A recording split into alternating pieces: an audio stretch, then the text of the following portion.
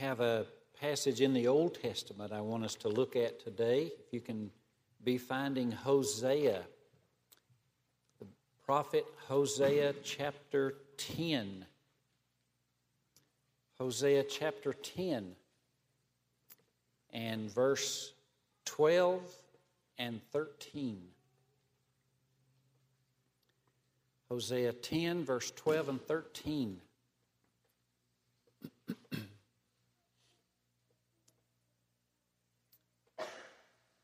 Paraphrased reading in Hosea 10, verse 12, sow to yourselves in righteousness, reap in mercy.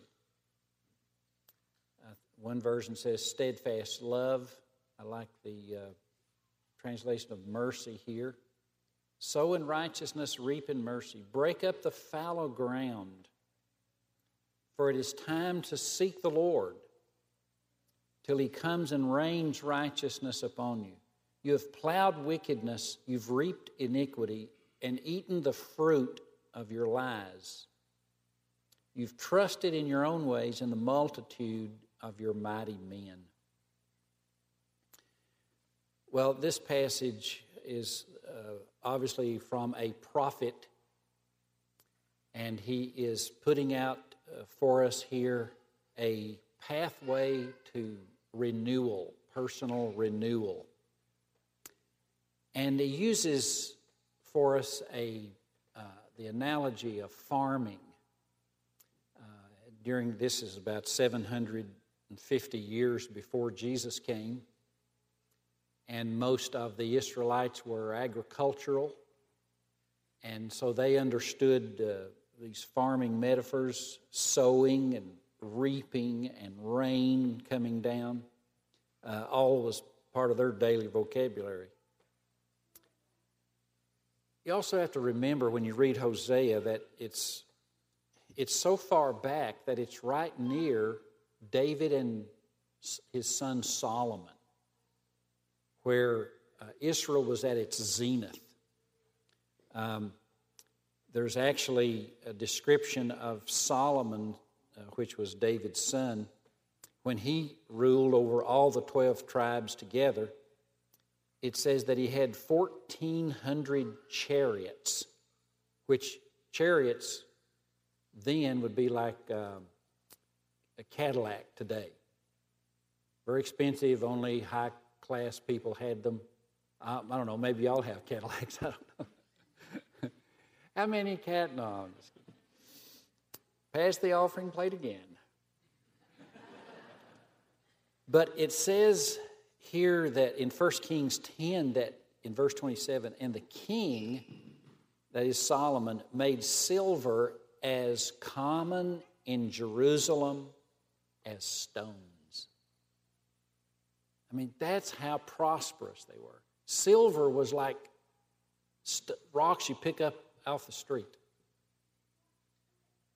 And so with this prosperity came a neglect of God. A kind of self-sufficiency developed, an independence from God, there was not that sense of desperation for God's blessing. So prayers were neglected, the Word of God was neglected, and attendance upon the worship. And they went further. It says in Hosea 4, Hosea also describes them. He says, the Lord has a controversy with the inhabitants of the land.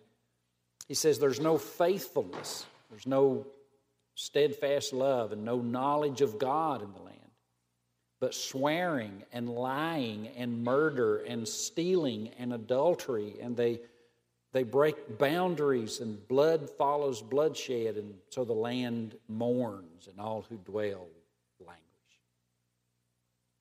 Well, he could be describing Chicago or Flint or the nation. And it's Hosea 4:7, and as they increased, so they sinned against me. The more money they made, the more sinful they became. The more idols they could have. More boats on the lake. More cabins up north. More things to do than things with God and seeking God. So many distractions. So much competition with the God of heaven. And I blessed them, and they took the blessings and said thank you and walked away from me.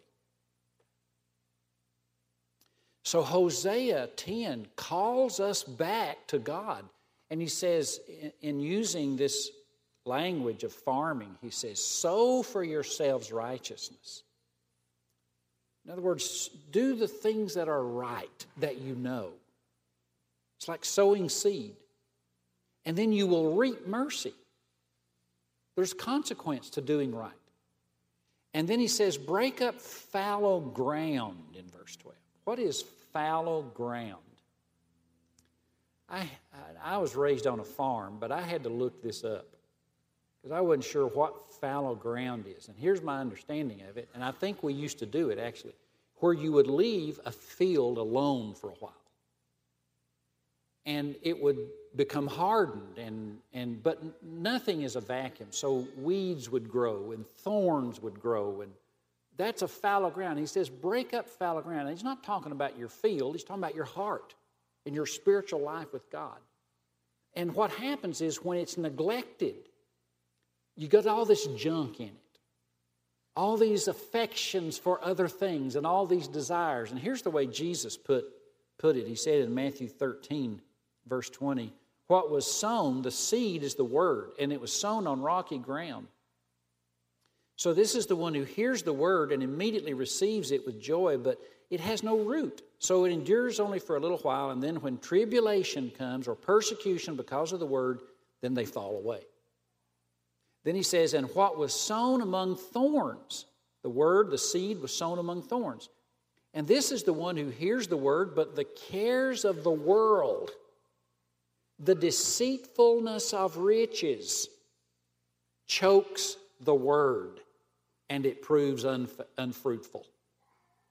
So many things that are growing up around the word. The seed is planted, and then you have all these weeds and thorns, and it just sucks all the nourishment right out of the soil so that the word does not bring forth fruit. And being raised on a farm, I try to have a little garden every year, and so I had one in the back this year. I think I still have it. But it's, I was noticing a couple of weeks ago, I had neglected it. And man, I mean, the weeds had started to grow up. And I told Jan, I said, I'm going to either have to plow this thing or I'm going to have to mow it, one or the other.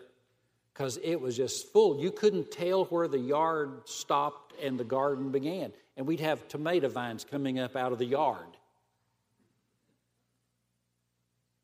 And that's the way our hearts is. But because if you don't clean it out, it will just entangle the fruit-bearing yield. And so Jesus said, the cares of the world, the anxieties of this and that, the deceitfulness of riches chokes the word. That's what fallow ground is. And then he says, for it is time, Hosea 10:12, to seek the Lord, that he may come and rain righteousness upon you. Verse 13, you have plowed iniquity and reaped injustice or unrighteousness. You got the consequence of it. You have eaten the fruit of lies. Well, what that means is that you believe some lies. And you went after what you were told, and it was disappointing. So that your life is now characterized by disappointment, and you are on the verge of becoming cynical. You've eaten the fruit of lies. And then he says, and because you've trusted in your own way, here's what I think I should do. Or maybe some of your pals, friends, here's what they think I should do. But you haven't determined what God wants you to do. What does God want you to do? You're like Frank Sinatra. I did it my way. Isaiah 53 said, we've all turned like sheep to our own way. And then he said, and you've trusted in the multitude of your mighty men or your heroes, the multitude of your heroes, your warriors. He said, the Israelites are putting all their trust in the mighty men of renown in Israel. Politics. We'll trust the politicians. Oh, that'll work well. And so what has happened is that their life is characterized by disappointment. They're eating the fruit of of lies that they believed. They trusted their own way, and now they don't know what to do. They're confused. And they trusted the multitude of their warriors or their heroes, and that's not panned out. So now they don't know what to do. And Hosea comes in and he says, I want to tell you what to do. Seek the Lord. It's time to seek the Lord. Because he says in verse 12, that he may come and rain righteousness upon you. And this, I think, is the word for us today. Is that God wants us to realize that in our life, it is now time to seek the Lord. That this is the moment which is conducive and which God is calling us to seek Him. To put Him first, to focus on Him, and make Him our true God and worship Him. Let me give you 3 reasons here from this passage on why it's time. Why is the time now ripe to seek the Lord in particular? And we've mentioned them, but here they are. 3 reasons. 1 is because much time is already wasted. There's an urgency in this text. Every farmer knows there's a time to plant and sow and reap a harvest. And once the season is past, the time is over. So Hosea is saying, look, now is the time to seek the Lord. There is a period, an open window for us in which we can seek Him. When our expectations are dashed and disappointment and cynicism characterizes our life, then we know it's time to seek the Lord till He comes and He rains righteousness upon us. I want to give you this verse. This comes from 1 Peter chapter 4, verse 1 to 3. And it talks about wasted time in our past. He says, since therefore Christ suffered in the flesh, arm yourself with the same manner of thought. For whoever suffers in the flesh ceases from sin. In other words, Jesus, to do the will of God, had to go to the cross. Well, to do the will of God sometimes is inconvenient and causes us to have to be self-denying and be obedient to God, no matter if the flesh doesn't want us to. So he says, since Christ suffered in the flesh, arm yourself with that same mind. For whoever suffers in the flesh has ceased from sin, so as to live the rest of his time in the flesh, no longer for human passion, but for the will of God. For the time that is past, 1 Peter 4:3, is sufficient for doing what the Gentiles, lost people, what they do. Living in sensuality, in passion, in drunkenness, in orgies, in drinking parties, and idolatry. The time for us to do what they do, he says, we've had enough time. What can we now experience that we think is going to satisfy us other than the God of heaven and His Son, Jesus Christ? What idol now has the answers for our future and can give to us the satisfaction for our disappointments in life? So Peter says, look, the time is sufficient. You've lived enough years in a backslidden condition. And you've eaten the fruit of believing lies. So what more can we add that we don't already know? We know where that's going to take us. We know where God's Word is going to take us. So it's time to seek the Lord. That time is sufficient. Don't you feel that in your life you've spent enough time wasting it doing what the Gentiles do? Doesn't that resonate? Can't you say amen to that? I'm sick of that.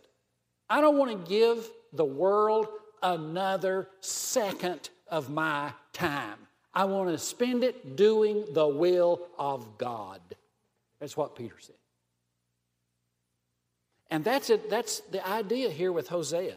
He says, it is time to seek the Lord because in the sense of a harvest, in the sense of an opportunity, the season is now. And so Hosea the prophet says the path to renewal takes us right into this sense of urgency. But here's a second thing that Hosea points out. And it's based on this idea of fallow ground. It's time to seek the Lord not only because of the time that's passed, but also because the ground is hard. It's not going to be an easy thing to seek the Lord. This is more than just a trip to the altar, taking a communion. The ground is fallow. There's got to be some plowing and some digging and we got to turn this field over in order to get it soft and pliable and open to the pure seed of God's Word to bring forth fruit. So he said, break up the fallow ground. Why is it time to seek the Lord? Because there's work to be done to find Him in a fresh, renewed, reviving way. This is not going to be easy. This is fallow ground. That's what I'm saying. When I look at the New Testament, you know that where the Bible describes what's possible for a Christian? Listen to this verse. 1 Peter 1:8. Though you have not seen Him, talking about Jesus Christ, you love Him. Amen? You haven't seen Him, but you love Him. And even though you don't see Him now, you believe in Him. And you are filled with joy unspeakable and full of glory. Whoa. How many of us would go that far? Joy unspeakable. I'm so full of joy I can't convey it, is what Peter is saying. When he writes to these believers, he says, your joy is inexpressible. Oh, the glory of God that rests upon you by the power of His Holy Spirit. But is that our experience? Or do we have fallow ground? See, that's what I'm talking about. There's an experience with God, but where are we in light of the way the Scripture describes what a Christian can have? That's what I'm saying. Or how about this? Isaiah 66:2, God says, to this man will I look. That is, I'll pay attention to this man. To him that is poor and of a contrite spirit, humble. And he trembles at my word. How long has it been since you took your Bible and trembled when you opened up your Bible? because you wasn't sure what God's going to say to you. God speaks to you through His Word. And you tremble at the Word of God. I sat in a classroom some time ago listening to a man talk about conviction and sin and righteousness and the things that are so neglected today. Fallow ground all around us. And as I sat and I listened and the Holy Spirit worked in my heart, I thought I was going to literally fall out of the chair. And I interrupted him. I said, "You are slaying me." He didn't know hardly what to say to that. But have you ever heard of being slain in the Spirit? Now, I'm a Baptist background. I don't even believe in that. But I'll tell you right now, I had to hold on to keep from falling out of my chair under the heaviness of the holiness, the heaviness of His holiness that descended on me there. And I went to a church when I was in Louisville. And it was a Baptist church because it was close. I'm not against the Baptist.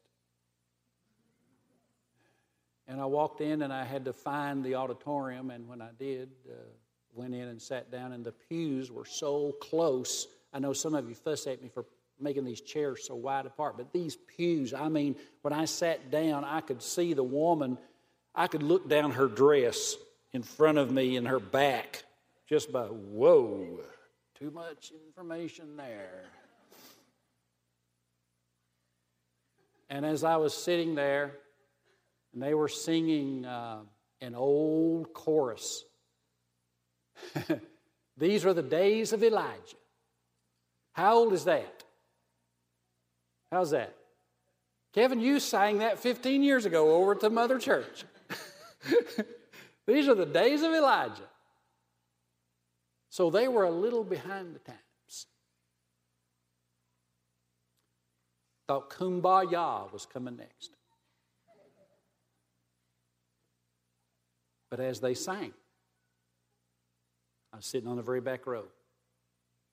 The Holy Spirit fell upon me. And I began to weep. Oh God, as He just bathed me in His presence and washed me and renewed me and revived me. And I looked around and there was an old usher. He must have been 90. He wasn't getting what I was getting. The row in front of me, they wasn't getting it. I thought, what's going on? Why am I being bothered by the Holy Spirit?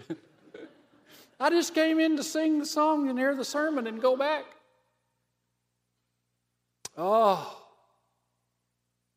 fallow ground being broken up.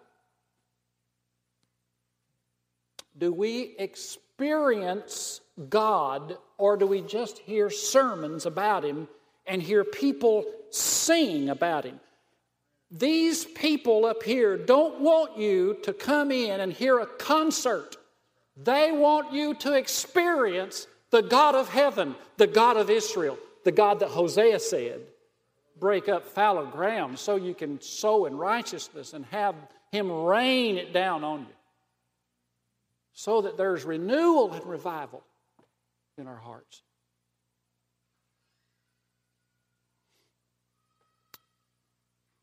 The ground is hard.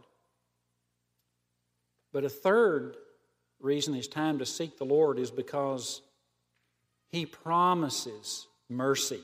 Look at Hosea 10:12. Sow for yourselves righteousness and reap in mercy. Now, usually you reap what you sow. See verse 13, you plowed iniquity and then you reaped unrighteousness. You see that? See, usually you get what you sow. But in verse 12, you sow righteousness and you don't get righteousness. What do you get? You get mercy. You get that which is undeserved. God comes down and gives you mercy as you try to begin to do right. You're sowing to do right. And then the floods of mercy. Here's what Isaiah 44:3 says. I will pour water on him that is thirsty and floods on dry ground. See, that's fallow ground. I'll pour floods on the dry, fallow ground. That's what we need is floods.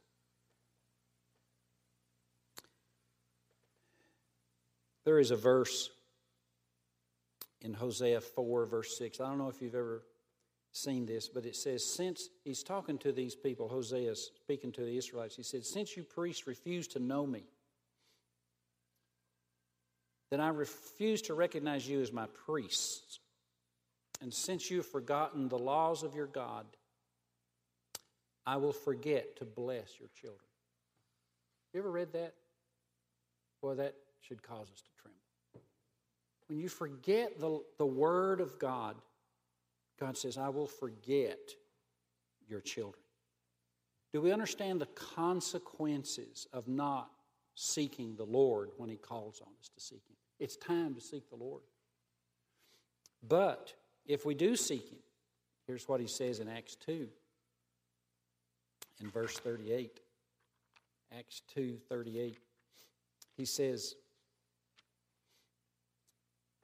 Peter said to them, repent and be baptized every one of you in the name of Jesus Christ for the forgiveness of sins, and you will receive the gift of the Holy Spirit. For the promise is to you and your children. Notice that. It is to you and your children and all who are far off. If we refuse to seek the Lord, God says, I will forget to bless you. We forget God, He forgets us and our children. There are consequences to the next generation. But if we seek the Lord, the promise is to us and our children. The next generation. And we have so many children. We have a stewardship here. We have to seek the Lord on their behalf. They've probably got more out there than we got in here. So we must seek the Lord for them.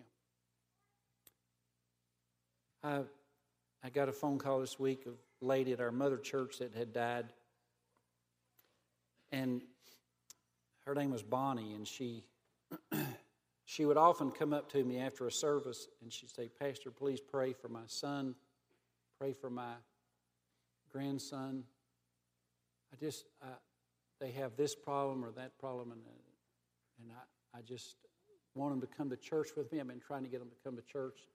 So we'd pray for her and with her. And then she got sick and couldn't come much, and then I got word this week that she had died. Well, the son called me and asked if I would do the funeral. So I said, well, I would be happy to do it. I think Bonnie would want me to do it. And I said, I will bring God's word to you. And he said, yes, but I think Mother would want you to do her funeral for us. So we agreed. And then he called back the next day and said, would it be all right if we had the funeral at the church? I said, I think that would be fine. And so we did. And at this dear lady's funeral, there come all her children and all the grandchildren from out of state family gathered in. And what she had prayed for all that time I knew her came to pass. All her family was in church. And I preached the word to them.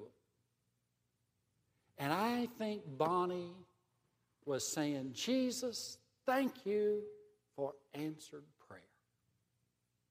It's to us and our children. We may not see it. God will answer our prayers if we will seek Him. This next generation needs us to seek the Lord.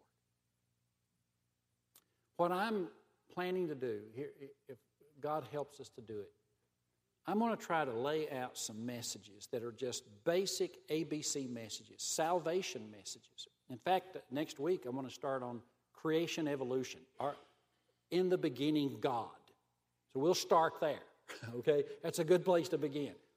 And this is a good time to bring people to church who do not necessarily even believe in God. Next Sunday morning, creation and evolution. The God of Genesis 1. And we're going to lay these things out, talk about salvation. We'll do this for several weeks. I'm planning a baptism. I'm planning a new membership class. We've had some people ask about membership. And then we're going to conclude after about 10 weeks or so with a man I've invited in to hold a spiritual renewal weekend here at the Field House. And so that's coming up. So it's time to seek the Lord. The time is urgent. Time is past. Our fields are hard. We've got work to do in it. But God will help us. And great blessings are promised. So let's do it. Let's seek Him. Bow with me as we pray.